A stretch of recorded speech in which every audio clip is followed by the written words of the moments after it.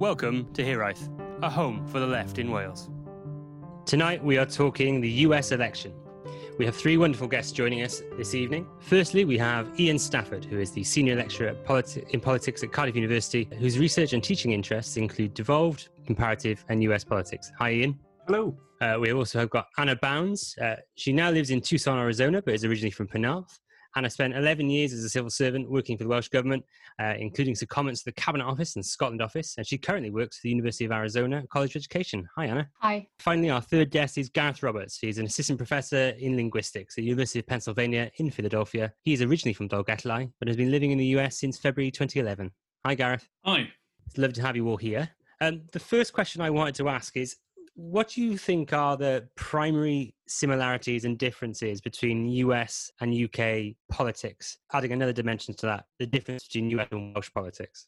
Well, I guess obviously it's kind of US politics 101, the defining characteristics of US kind of politics being the two-party system. And although obviously in the UK, historically, that's how it's characterised as well. In more recent years, that kind of moved to a multi-party politics, particularly in Wales as well. If we're looking at this election, it's quite interesting. The kind of minor third parties, the Libertarian Party, the Green Party, have been completely out of the agenda.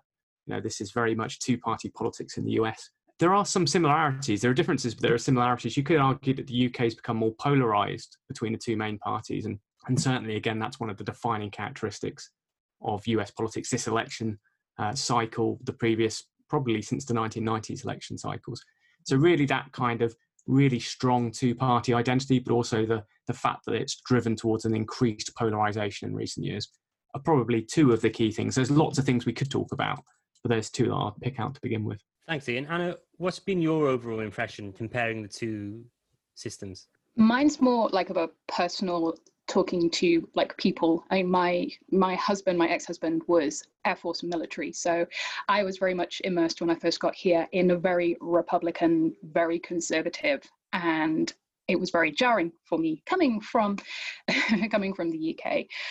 People here are far more vitriolic. I know it's been 6 years since I've been in the UK, and I know that's probably changed a little bit, but people don't want to have the middle ground. And one of the things I seem to have noticed is that things that were traditionally very right-wing about 5 years ago have now been shifted to be very much more central focus, and those individuals who are on the fringes have now been brought much more into sort of like everyday. And so that's slightly worrying for me, that these kind of views are now more mainstream, when 5 years ago people just thought they were crazy. So I suppose one thing to add to what's been said already is the difference in the kind of cultural hot buttons that you get in the US and the UK. So obviously in the UK, you might mention things like the NHS and so on. Healthcare is obviously a hot button in the US, but in a somewhat different way. The other thing is abortion. I mean, there's that question about what could Trump possibly do for people to go off him. And there was a classic example of shooting someone on Fifth Avenue, right? That would not even necessarily affect his popularity all that much. I suspect, and I don't think anything similar would happen in the UK, I suspect that coming out strongly in favour of abortion would possibly be what could do Trump in with some of his primary supporters. So I think things like that, there's a sort of cultural differences, the role that race plays. I mean, race obviously plays a role in the UK politics and possibly should be more something UK people in the UK think about more. But I think the role of race as well is rather different among many other things. Just the cultural hot buttons, I think, are one of the things worth adding. The role of religion in the US, I think, is also very key, particularly when you look at Trump's base, and that links very much to the abortion issue as being another sort of hot topic that I think is very different to the UK. Yeah, just coming in on that again, it's quite interesting when you look at the commentary on this election, but previous elections as well, in comparison to the UK. You know, we talk about Labour getting out their vote or the Conservatives getting out their vote. In a US context, you're talking about demographic groups, you know. So the recent coverage this morning has been about, can Biden get Hispanic voters out? What's the effect of Black Lives Matter going to be on getting the black vote out for Biden, when Hillary Clinton was perceived as not doing as well as that on that, obviously in comparison to Obama. So it's quite interesting, again, that kind of language that's used around getting the vote out is a little bit different from the UK. We don't really talk about that quite so much in the UK, perhaps. And again, religion comes in there as well. What's the kind of position in US politics? You've got Republicans and Democrats, but I read something this week and it was phrasing it more as this year's election is the right, being the Democrats, the further right, which has been Trump. Is that something that you've picked up on in local coverage? How is it framed over there? Arizona is a really interesting state. It's a potential swing state. Tucson is actually very blue compared to the rest of the state. So I'm like in quite an interesting position. We have a Democrat mayor. It's very much more liberal sort of in the way it's leaning. I think it's funny because Biden is very much viewed as quite a central. He's not left. He's kind of quite central and is pretty conservative for a Democrat. So I think that he's not as progressive as sort of particularly younger Democrats would like him to be, but he's not as conservative as sort of like the swing vote might want him to be. It's a really difficult position. I think it is something I hear talk about here. I mean, I should say I don't have a TV. I don't tend to watch the news directly, but in the discussion, the discourse people are having online about American politics is definitely something people talk about. It is something that people in the left who might identify themselves as socialists certainly talk about in the US. And the other thing I'd add that I think has been an interesting part of the discourse is that while, as Anna says, Biden is not perceived as being especially left-wing, there is a kind of a hope among many people that the younger Democrats, the progressives, some of whom played quite a big role in the race to become the nominee, might help push Biden, might help to shape the narrative, and already have helped to shape the narrative in what many people would hope is going to be a Biden presidency, well, at least not a Trump presidency. So I think that there's that. It's certainly part of the discourse here, and I think it's recognized by some people that what we call the left here is not really the left. Yeah, it's a really interesting dimension because if, as someone living in Britain, watching something like Fox News, I don't think it's actually aired in the UK anymore, but the description of Joe Biden by Donald Trump as being a radical left, etc. This is something that it doesn't really reconcile with what you look at his actual policies are. So it's interesting as to how we as outsiders would view American politics and where the kind of the left-right continuum is.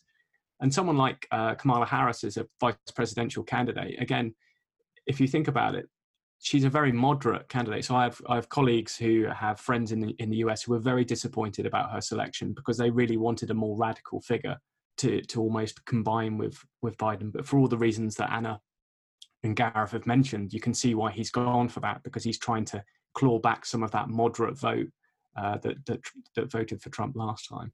How do you find that the Biden-Trump dichotomy is playing out in those states that used to be so hardline one way, but have now started to become more sort of like swing states? Because I think that Biden is polling better than Trump in both Arizona and Pennsylvania at the moment. So Anna, how have you found that dichotomy playing down on a state level? Like Gareth, I don't have a TV. For me, I look at this is really sad and shows how old I am, my Facebook friends, because I work for a very liberal organization. I work for a university that is very liberal, is very much about equality, diversity, is very sort of, that's one chunk of my friends. I also have a lot of friends from the military because there's a really big Air Force base here in Tucson who are the complete opposite. And so on my daily newsfeed, I have a complete polar sort of, depending on who's posting. And I think that's kind of the way big chunks of America are. I haven't seen as much on the policy side from Trump supporters as I have from Biden supporters.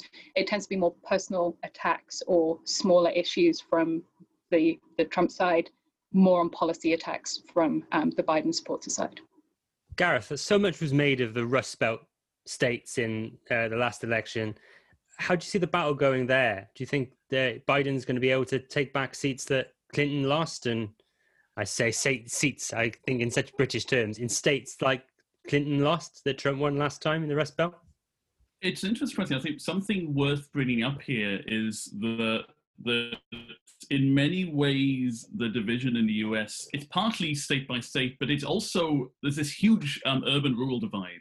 So one of the things my family's been doing during the pandemic is going off campaigning in rural Pennsylvania and other nearby states. It's been a nice thing to do during the pandemic, but that brings us out to Philadelphia, which is a pretty blue Democrat vote. I think something like 20% of people in Philadelphia vote Republican or voted Republican, it seems at least. But you really don't have to go far outside the city to start seeing Trump lawn signs, and quite a lot of them. And the further you get into rural Pennsylvania, you get into what gets derisively called Pennsyltucky. And it turns out someone trying to tell me that actually sort of, it's not simply a comparison with Kentucky. Someone, at least, I don't know if this is true, was trying to tell me that you actually had quite a population movement from certain states like Kentucky to rural Pennsylvania. So I think that's a big part of the story, that there's this rural-urban divide where the cities in Pennsylvania, Philadelphia, Pittsburgh, are very much Democrat voting, and then you have the rural areas are much more Republican voting, and there's only so much of a swing that you can really get in those places. Biden may benefit somewhat from being from Pennsylvania. In fact, I'm not sure quite how much he's likely to benefit. There doesn't seem to be a big factor. Trump, of course, is from New York, and New York is not going to vote for him this next election. So my feeling is there's a little bit of ground that we can get from rural Pennsylvania, but really the biggest story is not so much, I think, the swing voters. It's perhaps getting people out to vote, making sure that we get the people who would vote Biden out. I mean, there's a little bit, people have been talking a little bit about Biden gaining ground with older white people, and that may play a part. I think that's quite a big story perhaps in Florida.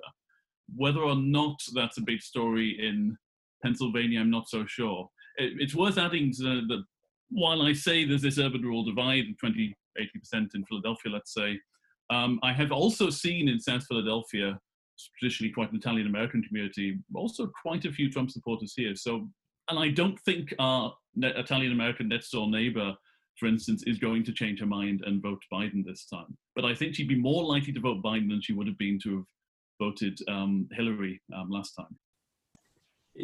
Well, it is fascinating, and we're very lucky because both Anna and Gareth live in two of the more fascinating states at the moment. But really, the story of the 2016 election was Clinton's failure to secure those blue wall states, Wisconsin, Michigan, Pennsylvania. And it's exactly, some of the academic explanations for this of exactly touching on what Gareth was talking about there. So there's an American academic, Catherine Kramer, who wrote a book about Wisconsin talking about rural resentment and this idea that in some of the more kind of populated cities in Wisconsin, there was much more support for Democrats. And then in the northern kind of more rural areas, it was real kind of resentment around Washington, around the political establishment. And Trump tapped into that. And you can see that across those blue wall states. But what's quite interesting is his majority in those states in 2016 was really small. So to give you an example, the majority in Michigan was 10,700, which is smaller than Joe Stevens in central Cardiff, right? So for it to flip the other way isn't going to take much. But interestingly, Pennsylvania, there was a little bit of a narrative in the media in the last week or two that actually the polls in Pennsylvania were narrowing slightly. And perhaps Wisconsin and Michigan, Biden looks like he has those, I won't say under his belt because everyone was saying that about Clinton in 2016, but he looks like he's maintaining his lead, whereas in Pennsylvania, there's at least been some argument that the polls are beginning to narrow, but, the polls are very varied. So if you look at something like Nate Silver's website, 538, there are some outliers in terms of polls that make it look like Trump's kind of evens, and there are other polls which put Biden a long way ahead. So it's going to be one of those things of you can't take anything for granted in these states, I don't think, until election day. And what's really interesting about Arizona and a state like Texas, it's just really the impact of demographic change on those states. As Anna was talking about, those cities changing their character means you've got a lot more Democrat voters. And so maybe not at this election, maybe the next election, Arizona might turn blue, Texas might turn blue. And that would be a kind of a change to the kind of political geography, as it were, of the electoral college.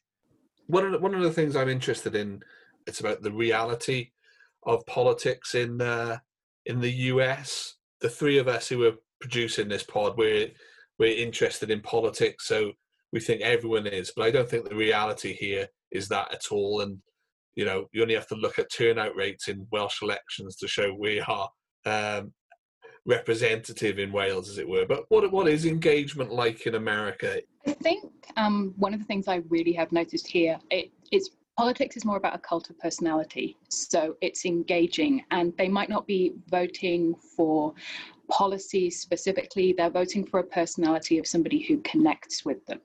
And I think that is something that Trump did really successfully at the last election. He had that kind of personality, and he came from outside of politics. He came out from outside of the establishment, and people are incredibly jaded about the establishment politics in the US, and they feel that their vote doesn't matter in the whole electoral college, so they feel like they don't have a say. And this was somebody coming through who was not associated with the establishment, was brash, was loud, was engaging, and got their attention in a way that previous politicians haven't done. So I think that got people talking. The other thing that I have really noticed is there's a very different attitude in the US compared to the UK in terms of altruism. The US seems very much more, it's about me and my family and what it means for me, not about the wider community, so you'll see a ton of arguments of particularly around healthcare. Why should I pay my money into a system when I'm not going to benefit from it? And that's a fundamental cultural difference, which I struggled when I came, and I still struggle with. Americans will pay attention to policies that they think will affect them directly. So you can see the hot button issues, gun rights. You're taking my gun away. It becomes about them, so it becomes a hot button issue. Anything like the abortion issue, that impacts on people's religious freedom and their religious beliefs. So it becomes about them, so it becomes a hot button issue.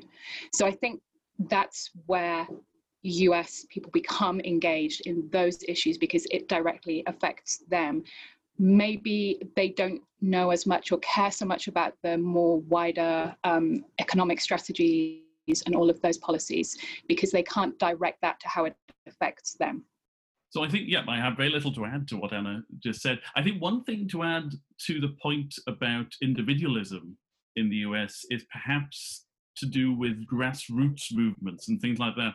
So one thing which is in some ways sounds of a certain sense, if it's runs contrary to that, but in a certain sense it's part of the same story, is that there's less of an expectation that the state should do stuff for us. So for instance, when it snows, you are responsible for shoveling the sidewalk outside your house. That's your job.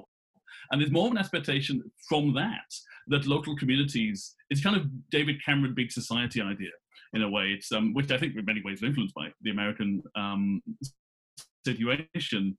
There's this expectation that you're responsible for your local community, and therefore there's more of a sense the community comes together on a local, smaller grassroots level to sort out problems and things like that, which I think is interesting. I think that just feeds into politics in the sense that you are perhaps more likely to get more grassroots movements. I mean, the Tea Party was a famous, whether or not it was really grassroots or AstroTurf, I mean, that's a famous example of that. But I agree broadly with pretty much all of Anna's points. I think this is key. I guess if we look at the highest level, I guess if you're looking at the classic looking at voter turnout or something like that, well, if you look at the kind of league table of turnout, America in presidential elections is generally below kind of turnout at a general election in the UK. It doesn't do that. It's not that well. So it's, hovering in the kind of mid 50%. But even the characteristics of that electorate who is voting, it's very similar patterns to the UK. So the older people are more likely to vote, young people less likely. Different ethnicities, they're higher in likelihood. And obviously things have flipped and changed a little bit. So historically it was always that, older white voters would be the most likely to vote. But then obviously, in particular, I guess, with Barack Obama's presidential campaigns, that energized parts of society, particularly black voters, who perhaps voted for the first time. And although, not all of those came out and voted for Hillary Clinton, actually those levels have increased. Hispanic voters are interesting. They don't turn out as much. And these are key questions for the Democrats about, can they get these young people out, these young people who are energized, who are seen as really driving through the 2018 midterms, and electing this new cohort of young and democratic congressmen and women. Will they come out and vote in this election? And this is the kind of fascinating thing. And so in some senses it's quite different and distinct, but it's also very similar, because you could argue there's probably similar challenges for progressive and left in the UK. Can you tap into certain groups in society who aren't engaging as much as perhaps other groups historically? So there are similarities and differences. That's a very academic answer. That is, it's a bit of this and it's a bit of that. I'll sit on the fence kind of thing. Ian, can I ask a quick question? Do you think, this is because I was helping my third grader with his civics homework, the number of seats in both the houses here is actually less than the combined number of seats in the UK. Given the fact that we're like 330 odd million here, do you think that plays into a little bit of the disengagement of the US sort of voter in terms of the representation that they actually get, which is why they can then kind of get caught up in the cult of personality because they actually vote for the president? I think it's a difficult question. I think it's an interesting one because in comparison to the UK and the US, there are just a lot more elections, so at the state level, remembering that, the US is a federal country, perhaps there's a greater focus on the state level legislatures and so on. But in particular, I think the thing that would grab me most there is the way in which, particularly in the House of Representatives, the gerrymandering that takes place in terms of, drawing the boundaries. This is I know there's discussions of gerrymandering in the UK, but it's on a whole different level in the US, right? But I think there are genuine questions, and a lot of this goes all the way back to kind of the initial lectures I do in my course around the Constitution, around the Senate. The idea that Californians are represented by 2 people in the Senate, and it's huge. Perhaps these are issues, but as I say, I think there are some deeper issues that that are perhaps need to be considered first before that design of the total number of people, I think. So not so much on the topic of the number of seats in Congress. So, and I guess we'll talk about Biden's hopes and strategies and so on. But I think one of the interesting points about this election now is that I don't think on the whole anyone is all that excited about Biden, perhaps. Maybe some people are excited, they don't like him very much, maybe some people love him, but I don't think that's the story. I think what's interesting here is that what we're hoping for, assuming we all don't want Trump to win, what we're hoping for is for the people who really don't like Trump to come out and vote for Biden. That's where I think the motivation here is going to come from. There's also, of course, a story about suppressing votes through the problems with mail-in voting, et cetera, gerrymandering and so on. But I think that's part of the interesting part of the story is that this is not an election where you have 2 candidates who vote the same kinds of emotions in a polarized way. This is an election where you have one candidate who evokes polarized emotions and another candidate who is evokes much more muted, middle of the road kind of emotions. I think that may well be playing into Biden's strategies in certain ways. But I guess we may come to that. Yeah, well, just on that point, it's actually quite interesting. Anna, I don't know if you want to cover this, but certainly one of the things we've been told in the US, those who follow us in Wales who follow US politics have been told, is that part of the appeal of Biden is he's actually quite boring, and that he's less likely to cause huge international diplomatic errors, etc., or offend too many people. And part of his appeal is that he's very middle of the road. Do you think that's something you've picked up from people? A little bit, yeah. I know some people were disappointed that in sort of his nomination, but yeah, he's less likely to tweet something. Yeah, I think after like 4 years of constant waking up, what's happened today, what has he said, like that constant level of, no, really, this can't be happening. Oh, it is. Having somebody who is not gonna, fill up every single TV show with randomness would actually be quite nice for stress levels for the whole country. Relevant to this is the point about choosing Kamala Harris as his VP, and also the point recently where he came out in favor of law and order, spoke out against looting. I think this plays into this story to some extent, that a lot of people on the left, a lot of the progressive people are not very happy with this. They're disappointed in this, disappointed that we have Biden, disappointed he chose Kamala Harris, disappointed that he's taken that stance on the riots recently. But I think the point here is people who care about Black Lives Matter, people who progressives are not going to vote for Trump because of this. But people who perhaps care about law and order, perhaps some of the older white voters, might be shifting. So I think there's this part of the strategy here that it gives him a space where he's actually able to annoy progressives in a way that some other Hillary perhaps was less able to do. Yeah, I think Biden does drop the odd clanger every now and again. He's not completely boring, but he's much less. He's nowhere near. I don't think any politician's anywhere near what Trump does. But I think there is this point regarding. And we're starting to get into it now, the strategic approach that the Democrats are kind of adopting here. And effectively, you're looking at, again, who are the core groups that they're trying to get to kind of perhaps not vote for Trump again and to vote for them. And you're looking about, the white suburban population that's become this fixation of Donald Trump in over the last 4 or 5 weeks or so. And really, the Democrats wanted a candidate who didn't scare off those types of voters. And they're almost taken for granted that perhaps more progressive people are a little bit disappointed. As Gareth says, they're not going to vote for Donald Trump. And this is the thing. Who else are you going to vote for? Are you going to vote for the Green Party and potentially let Trump back in? Or are you going to vote for Joe Biden? You might have to hold your nose, but he's not as bad as Hillary Clinton. He was vice president to Barack Obama. Come on, we need to get rid of Trump. This has got to be the number one priority. Let's get rid of Trump and then we can sort other stuff out later on, kind of thing. And we should remember that Joe Biden is from Scranton. So for the Welsh historians amongst us, we'll know that he's gonna be really going for the Welsh American vote. So, we've got to back him for that. But in terms of, what you've all just spoken about and how people engage, I think one of the things we haven't touched on and just fascinates me a little bit is how American politics is funded. Ian, I don't know if you want to start us off and just explore that side of it. It's an absolutely fascinating aspect of American politics. And obviously over the past 10, 20 years, things have changed quite radically. Again, if you know anything about this, the Citizens United judgment by the Supreme Court effectively allowed corporations to almost pump as much money as they really wanted to into the system.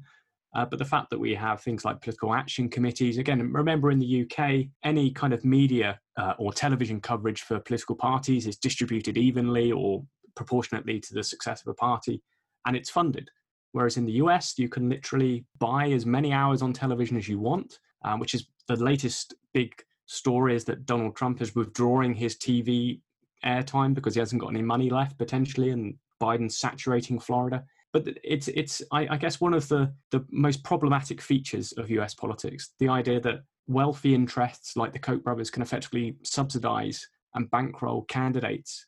And that's what they did. They bankrolled Tea Party candidates, and that pushed the Republican Party to the right. And it was one of the big criticisms of Hillary Clinton that she was kind of in bed with Wall Street as well. And there are critics on both sides. It's not a left-wing kind of critique. There are critics on the right, libertarians who actually see that, there's too much money here. But will anything ever change? Well, turkeys don't vote for Christmas. And if you're a politician, why would you change this when these people are giving you, millions and millions? Almost limitless in some cases. I mean, day to day, you certainly get more. You see and get more requests for funding from for political movements. Absolutely. I mean, it's something you see day to day. I mean, the other thing I think is worth saying is it's a kind of irony in a way of the 2016 election. So people are aware of corruption in American politics. People are aware of this problem we've been talking about, the amount of money that Ian very clearly, the amount of money going to American politics. And this allowed Trump, a millionaire's son from New York, to sell himself as the person who will drain the swamp, who will be the answer to this big problem of too much money in American politics. There's an enormous irony there. I mean, this is not to say that Hillary Clinton did not, of course, have her own... there were not reasonable concerns about Hillary Clinton, her involvement in a number of different figures, organizations, etc., etc., etc. So it is genuinely a huge problem, but I think it's an incredible irony that Trump has somehow managed to convince a large number of people in America that he is much more like them than Hillary Clinton, this New York millionaire's son. Part of that, of course, is how he talks to them. I think that plays a part. There are little things like that which are perhaps worth commenting, but but I think that's a very interesting irony here. It's strange. It's almost a bit like the Boris thing that's happened in Britain. He's a Eton educated Alexander DeFeefel Johnson has somehow managed to convince himself he's the man of the people. It's very strange, isn't it? Anna, what do you find? I can't actually vote, even though I'm a green card holder in Arizona. That doesn't give me the right to vote.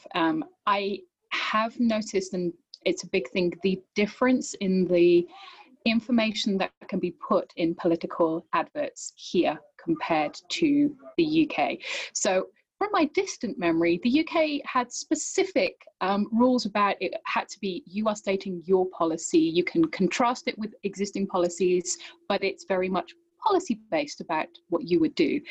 Here, it's like, it appears to be open season. Say whatever you want, frame, misquote, take segments of speech and put it out of context. And I have to, they put it everywhere. Like, if my kids are watching some YouTube videos, there'll be political campaigns coming in as their adverts. And then I have to sit down and explain to them. That's the thing that I found really difficult, was that it doesn't seem to be about policy anymore. It's very much, again, going back to the personal, going back to the vitriol, going back to trying to frame your opposition more of a smear campaign than it is about the policies and what positive. It just feels much more negative. Just to add something here as well, it is worth noting it isn't entirely dominated by billionaires. There have been politicians who have managed to raise a huge amount of money by small donations. So, Kerry, you're asking about, overall engagement. And certainly, if you look at any of the academic analysis of Obama's campaigns, but actually also Trump raised quite a lot of money through small donations. I wouldn't want to portray this image that all politicians only get their money from kind of vested interests. That's where they get an awful lot of their money. But there is also money raised through relatively small donations, and an awful lot of them. But clearly, where are you going to really spend your time raising money? Is it going to be tapping up these very wealthy individuals? And there's been some great documentaries on this. One of them was released quite recently on Netflix called The Swamp, and it basically followed 3 Republican congressmen round who were trying to raise money in various different ways. It's an interesting phenomena, I guess, that I don't think we're ever going to have in the UK because of all the reasons that Anna said. Things are so tightly structured that I'm not sure what you would spend that much money on in a UK setting. Buying more time on Facebook, perhaps. I'm not sure. Who knows? I do sometimes wonder, though, if I'm being naive about how things are in the UK, about to the extent to which the problems I see very openly, as you talked about, Anna, about some very big, open, clear things, the gerrymandering you talked about, the extent to, and voter suppression, of course, the extent to which different or similar things actually do happen in the UK, but kind of behind the scenes, right? So obviously the amount of money is different, but to what extent does the difference between the amounts of money, even though it's the absolute amount is different, the relative amounts of money might make a difference, and the different kind of things we just might not be quite so aware of in the UK because perhaps a little bit subtler. I don't know the answer to that question. I guess this is perhaps a question for you, Ian. But yeah, I wonder about this, the extent to which I'm just being a bit naive about how things are back home. Well, certainly, I guess if you look at the funding behind political parties in the UK, now, clearly, there's a whole debate there around the critique from the right is that, the Labour Party are kind of funded by the trade unions, and the critique from the left of the Conservative Party that they're funded by business. And as you say, the amounts being donated are much smaller, but you still get the media coverage of, someone paying £10,000 to go to a Chancellor's dinner with, George Osborne back in the day and that kind of thing. Perhaps there are parallels, there are similarities. But I think it's just the fact that it's part of the business of American politics. And you think about the House of Representatives has an election every 2 years. These politicians, they get elected, and then in a very short period of time, they're on the phone trying to raise money for the next re-election campaign. So I think it might just be an order of magnitude rather than a fundamental difference, which is, I think, probably what you're suggesting. I think that's probably right. On that point, I think that's what struck me about gerrymandering and voter suppression here, is it's not that this doesn't happen to some extent in the UK, as you said earlier, but that it's business as usual, at least for certain sectors of the political class, let's say. It's normal to try and suppress voters by whatever means you have available. I suppose it's quite hard in the UK to spend big money because you just can't spend it on TV airtime. You've got constituency spending limits and stuff as well, haven't you, in British elections? Each constituency, you're only allowed to spend so much. The national spends are bigger, which is where a lot of political parties spend now, because they spend so heavily on social media and less on TV. But social media, definitely, that's how we really push voter engagement in the UK now. Anna and Gareth, are your Facebook and Twitter feeds full of sponsored posts? And you said you've got YouTube ads, but is it absolutely everywhere on your socials? I get these little bursts of advertising on Facebook. So for a little while, I was getting a lot from the NRA, and I am not a supporter of the NRA. I should say at this point, it's not something I've ever liked their page or anything like that. And then more recently, I've had more from Trump's campaign. I tend not to mute much, partly so I'm kind of interested to see what gets advertised to me. Unless I just get bored of an ordinary ad for some sort of product or something. But so I've had quite a few ads like that. I mean, I think the other thing to say is, so while obviously social media is extremely important now, I think Fox News is still important. TV news is still important for a large sector of voters. So a lot of people who I expect to plan to vote for Trump this time, I think a lot of them are getting their talking points mainly from Fox News, possibly via social media as well. But at least the older part of the electorate, that seems to still play a huge part. I have to say, I actively, whenever anything is announced, the first place that I go to look for coverage is Fox News first.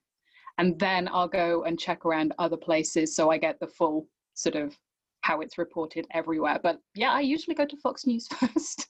Do you mind if I ask, Anna, is that because you're interested in their take, or because you think it's likely to have the information they're likely to have? It's a combination of the two, because I don't want to take just one news source, because everyone has their own bias. So I usually look at Fox News, I'll look at the Washington Post, I'll look at New York Times, I'll look at some articles from the New Yorker.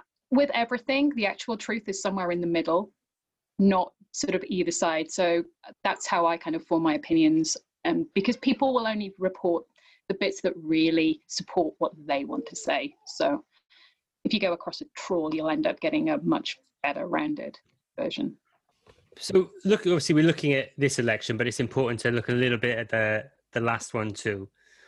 What do you think that Clinton did and Trump did that took the very sort of strong position that Clinton was in and let it slip through her hands? There are lots of things we could talk about. You could talk about the publication of the James Comey letter in October, just before the election.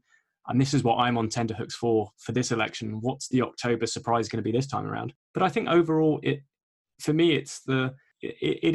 does come back to what we were talking about earlier on about those blue wall states that were kind of taken for granted by the Democrats. And if you look at how many times Trump visited those states, his campaign knew that they were in play. It doesn't really appear to see that Hillary Clinton did. She didn't really visit them very frequently. And therefore, there was a slight amount of, I don't want to say arrogance because that sounds really harsh, but overconfidence perhaps. You could argue it in Hillary Clinton, and the basket of deplorables comment. That's got to go down in history as one of the biggest own goals that any politician has ever made in an election campaign. So for me, is it a question? She had an open goal and she missed, or it slipped through her hands? Yes and no. I think there were things that Hillary Clinton did, which really impacted her campaign. But obviously, there's always two sides to it. So the fact, as I think as Gareth and Anna have been talking about, that Trump appealed to a demographic, a set of voters who felt that he was speaking for them, even though he was a billionaire, etc. And that's really the story. It's kind of Trump seemingly being able to get away with all kinds of things. The scandals in that election, he managed to survive, and most candidates in the past would have been long past run out of town. But for me, it really comes back down to what Clinton, I guess, didn't do, or the problems with her campaign, really. And she's written a book about it, why I lost, kind of thing, and why it wasn't my fault. But there we go. I mean, I'm not certain how strong a position she really was at the start either. I think that's something she kind of looked as if she was on a number of polls, but if you look at the 538 polls, they go up and down all throughout the whole campaign. And I think there are lots of Ian mentioned lots of good points. I think that there was the email thing, which I think was really just a hook to hang a lot of other things on. I mean, I don't think the emails made that much difference in a sense. I think it was something that was available to throw a whole bunch of other stuff on. And it is worth mentioning as well, I think there were problems with misogyny. I think part of it, unfortunately, was the attitude of many voters towards women. And the way that Trump managed to play on this, the way that a number of other people managed to play on this fact, along with the fact, of course, that there was a history with Bill Clinton, there was the history of her in politics in the US, which were a lot of easy targets in some ways. So I think in many ways she did not start out from the kind of strong position, unfortunately, that we might think she did. Whereas Trump had more of an advantage than I think people realized at the start. He had that base he built up through reality TV. He had the fact that partly because of that, partly for other reasons, people didn't take him quite so seriously to start off with. So I think I'm not so sure her position to start off with, Clinton's, I mean, was actually as strong as it looked. I agree with Gareth. I did at the time question why she was being pushed as the Democratic candidate, given all of those issues and her history and the way that I didn't realize until I moved here how like the Clinton family has actually got huge conspiracy theories, is all of those things. The other thing that I think really helped Trump was the amount of airtime that he was given, because without feeding that and without putting him in front of people and without that airtime, I don't think that he would have connected with his base as well as he did. So I actually think that was probably a really big factor for just getting him out there. And when you start showing somebody with these huge rallies and all of this support, people kind of get caught up in it. So I think that's also a big factor as to why he was able to get where he did. What's it been like living in Trump's America for the last 4 years? Everything we see is like what Anna said. It just seems like daily crazy. Honestly, exhausting. I don't know if it's the same for Gareth, but obviously being here as a permanent resident on a green card, I do pay quite close attention to the immigration because that seems to be changing daily. And obviously that will have an impact on me. For example, they keep upping the price of applying for citizenship if I wanted to go down that route when my green card expires. So I keep a close eye on the things that sort of like impact on me. But a lot of the time I have to take a break because you're at this constant level of, he did what? I mean, just like in the last week, the whole payroll tax issue. Hey, I'm going to suspend it. IRS are going to make you pay it back in your sort of like next year. But if I'm president, I'm going to make sure that you don't need to pay it back. The issue about issuing his list of, here's who I'm going to nominate for the Supreme Court if I'm elected. And look, they're all really great, the people who you want to, very Republican and conservative.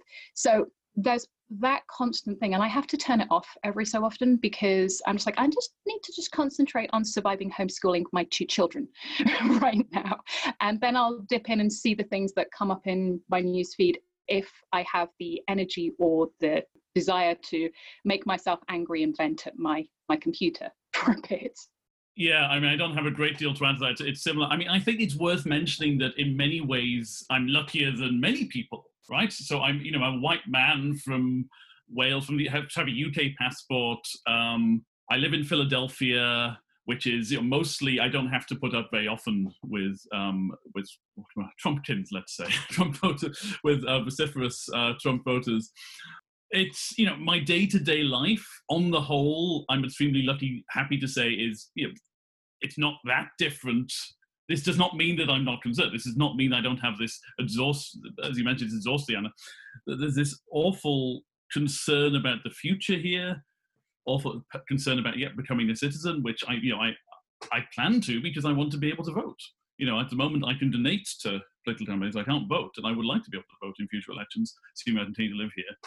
So that's the concern. There's a concern about payroll tax, there's a concern about immigration in general. And then there are the concerns about things which might not affect me exactly personally, but things I really care about. I mean, this is something we haven't touched on at all, but the separating the children from their parents and the immigration camps. I mean, that's just, every time that's one of the things that keeps me up at night. It's this horrifying thing, which, especially if you have kids, I'm sure you feel the same. And you feel that in a way I don't think you I felt before I had kids, just this imagining what that would be like. So these things that are happening, which are horrifying, and there's a sort of sense of helplessness in a way, that there are some things one can do, but it's hard to know what really is within my control to actually change anything about some of the terrible things that happen. So I think that's maybe a thing to add. Apart from being exhausting, it's also a sense of helplessness. Teaching has been hard because it's exhausting keeping up as well, if I'm honest. But I'd say what's interesting, and this is where there is perhaps parallels with the UK at the moment, is that Trump is a campaigning politician. That's all he does. And, you know, as soon as it was within a month or so of the election result and him being sworn in, he was doing campaign speeches again. And in some ways, that's a little bit like Boris Johnson. Whenever Boris Johnson is on the television, you kind of get the impression that he's campaigning for the next election. And that's what Trump does. And he's very uncomfortable actually governing. And so, and that's partly, you know, he lost his majority in both houses of the Congress in the midterms. But even before that, he wasn't very good at actually getting major bits of legislation done. Instead, he's had to rely on things like his executive orders to do exactly the types of thing that Gareth's talking about there around immigration. But he's just been campaigning. It's been relentless. So I can't imagine what it's like living there. But just teaching it once a year was bad enough. So it's come to that wonderful point of the show. I don't know if anyone has heard any of our other episodes, but we did a lot on the Welsh elections, the Senate elections happening next year.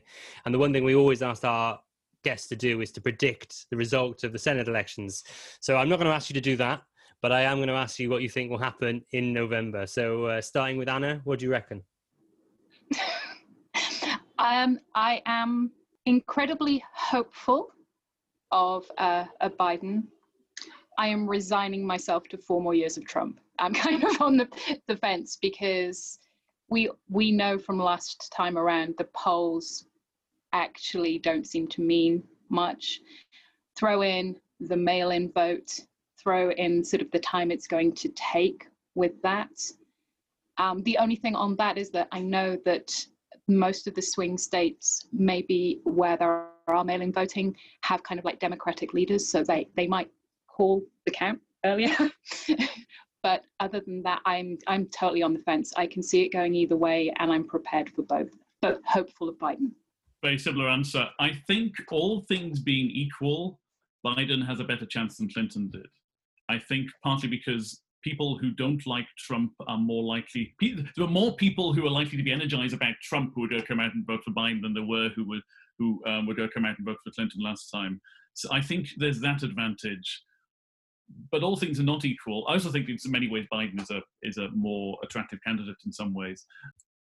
But all things are not equal. I think the mail-in voting is a big concern. I think other forms of voter suppression, of course, which, as we've talked about, a kind of way of doing business here. I think there's a reasonable chance that, in spite of this, things will not go as we might hope, and there's a very real chance of Trump winning.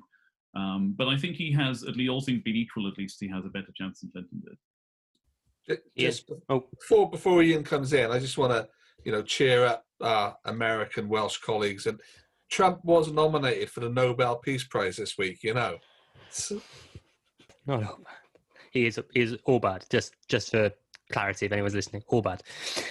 Ian, what do you think? What do you think is going to happen? Yeah, I'm glad you asked Anna and Gareth first, to be honest.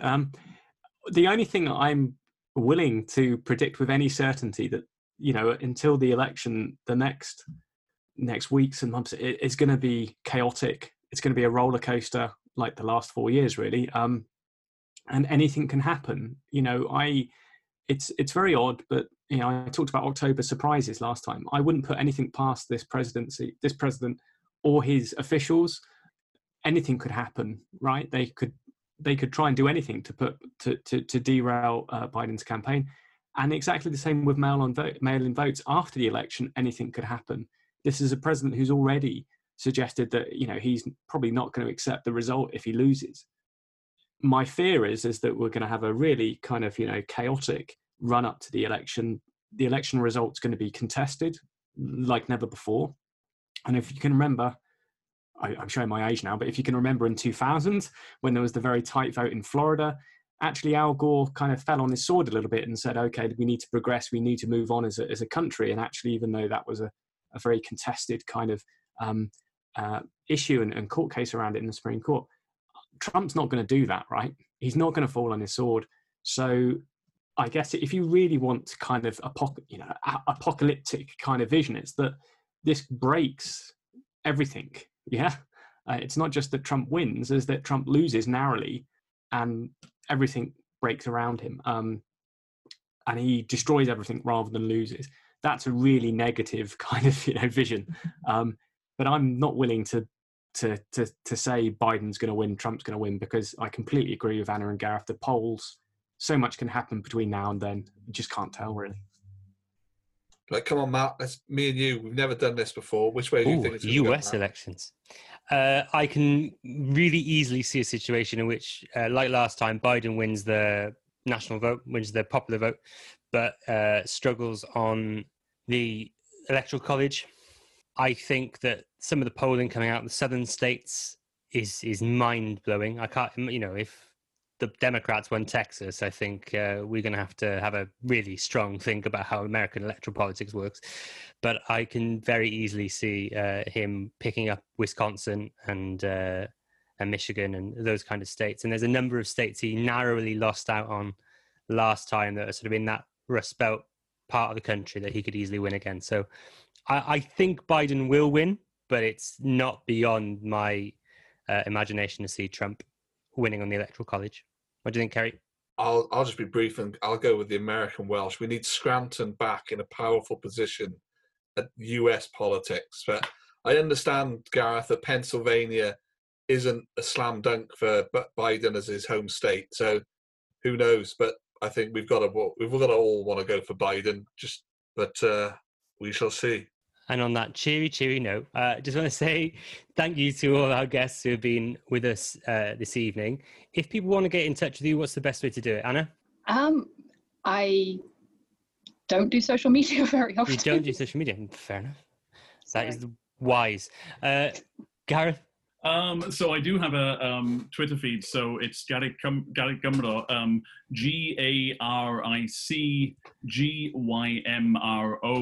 If anyone wants to follow me or find me on Twitter, also if you just Google Gareth Roberts Linguistics, I think I'm normally the one who turns up. So you can find me that way if necessary. Wonderful. Thank you, Gareth. Ian? Yeah, I'm on Twitter. I have a very imaginative Twitter name of @IanStafford78. That's me. But also, like Gareth, if you Google me, I won't be the first Ian Stafford that appears. So I think that there was a former Hartlepool mayor who was arrested for stealing women's underwear off washing lines. That's not me. I'm the academic at Cardiff University. I'll just add, in my case, you have to add the linguistics. Otherwise, you get the Doctor Who writer, mostly. I feel somewhat upset that if you Google me, I don't think I even come up. If you Google my name, there is actually a country and western singer from Texas who turns up. So that's the synergy this pod needed. Thank you all so much for coming on tonight. If you've enjoyed what you've heard, please take your time to find us on Medium at Hiraeth Blog Cymru, at Facebook at Hiraeth Blog Cymru, and on Twitter at Hiraeth Blog. Thank you for listening to Hiraeth. If you like what you heard, please don't forget to subscribe, rate and review.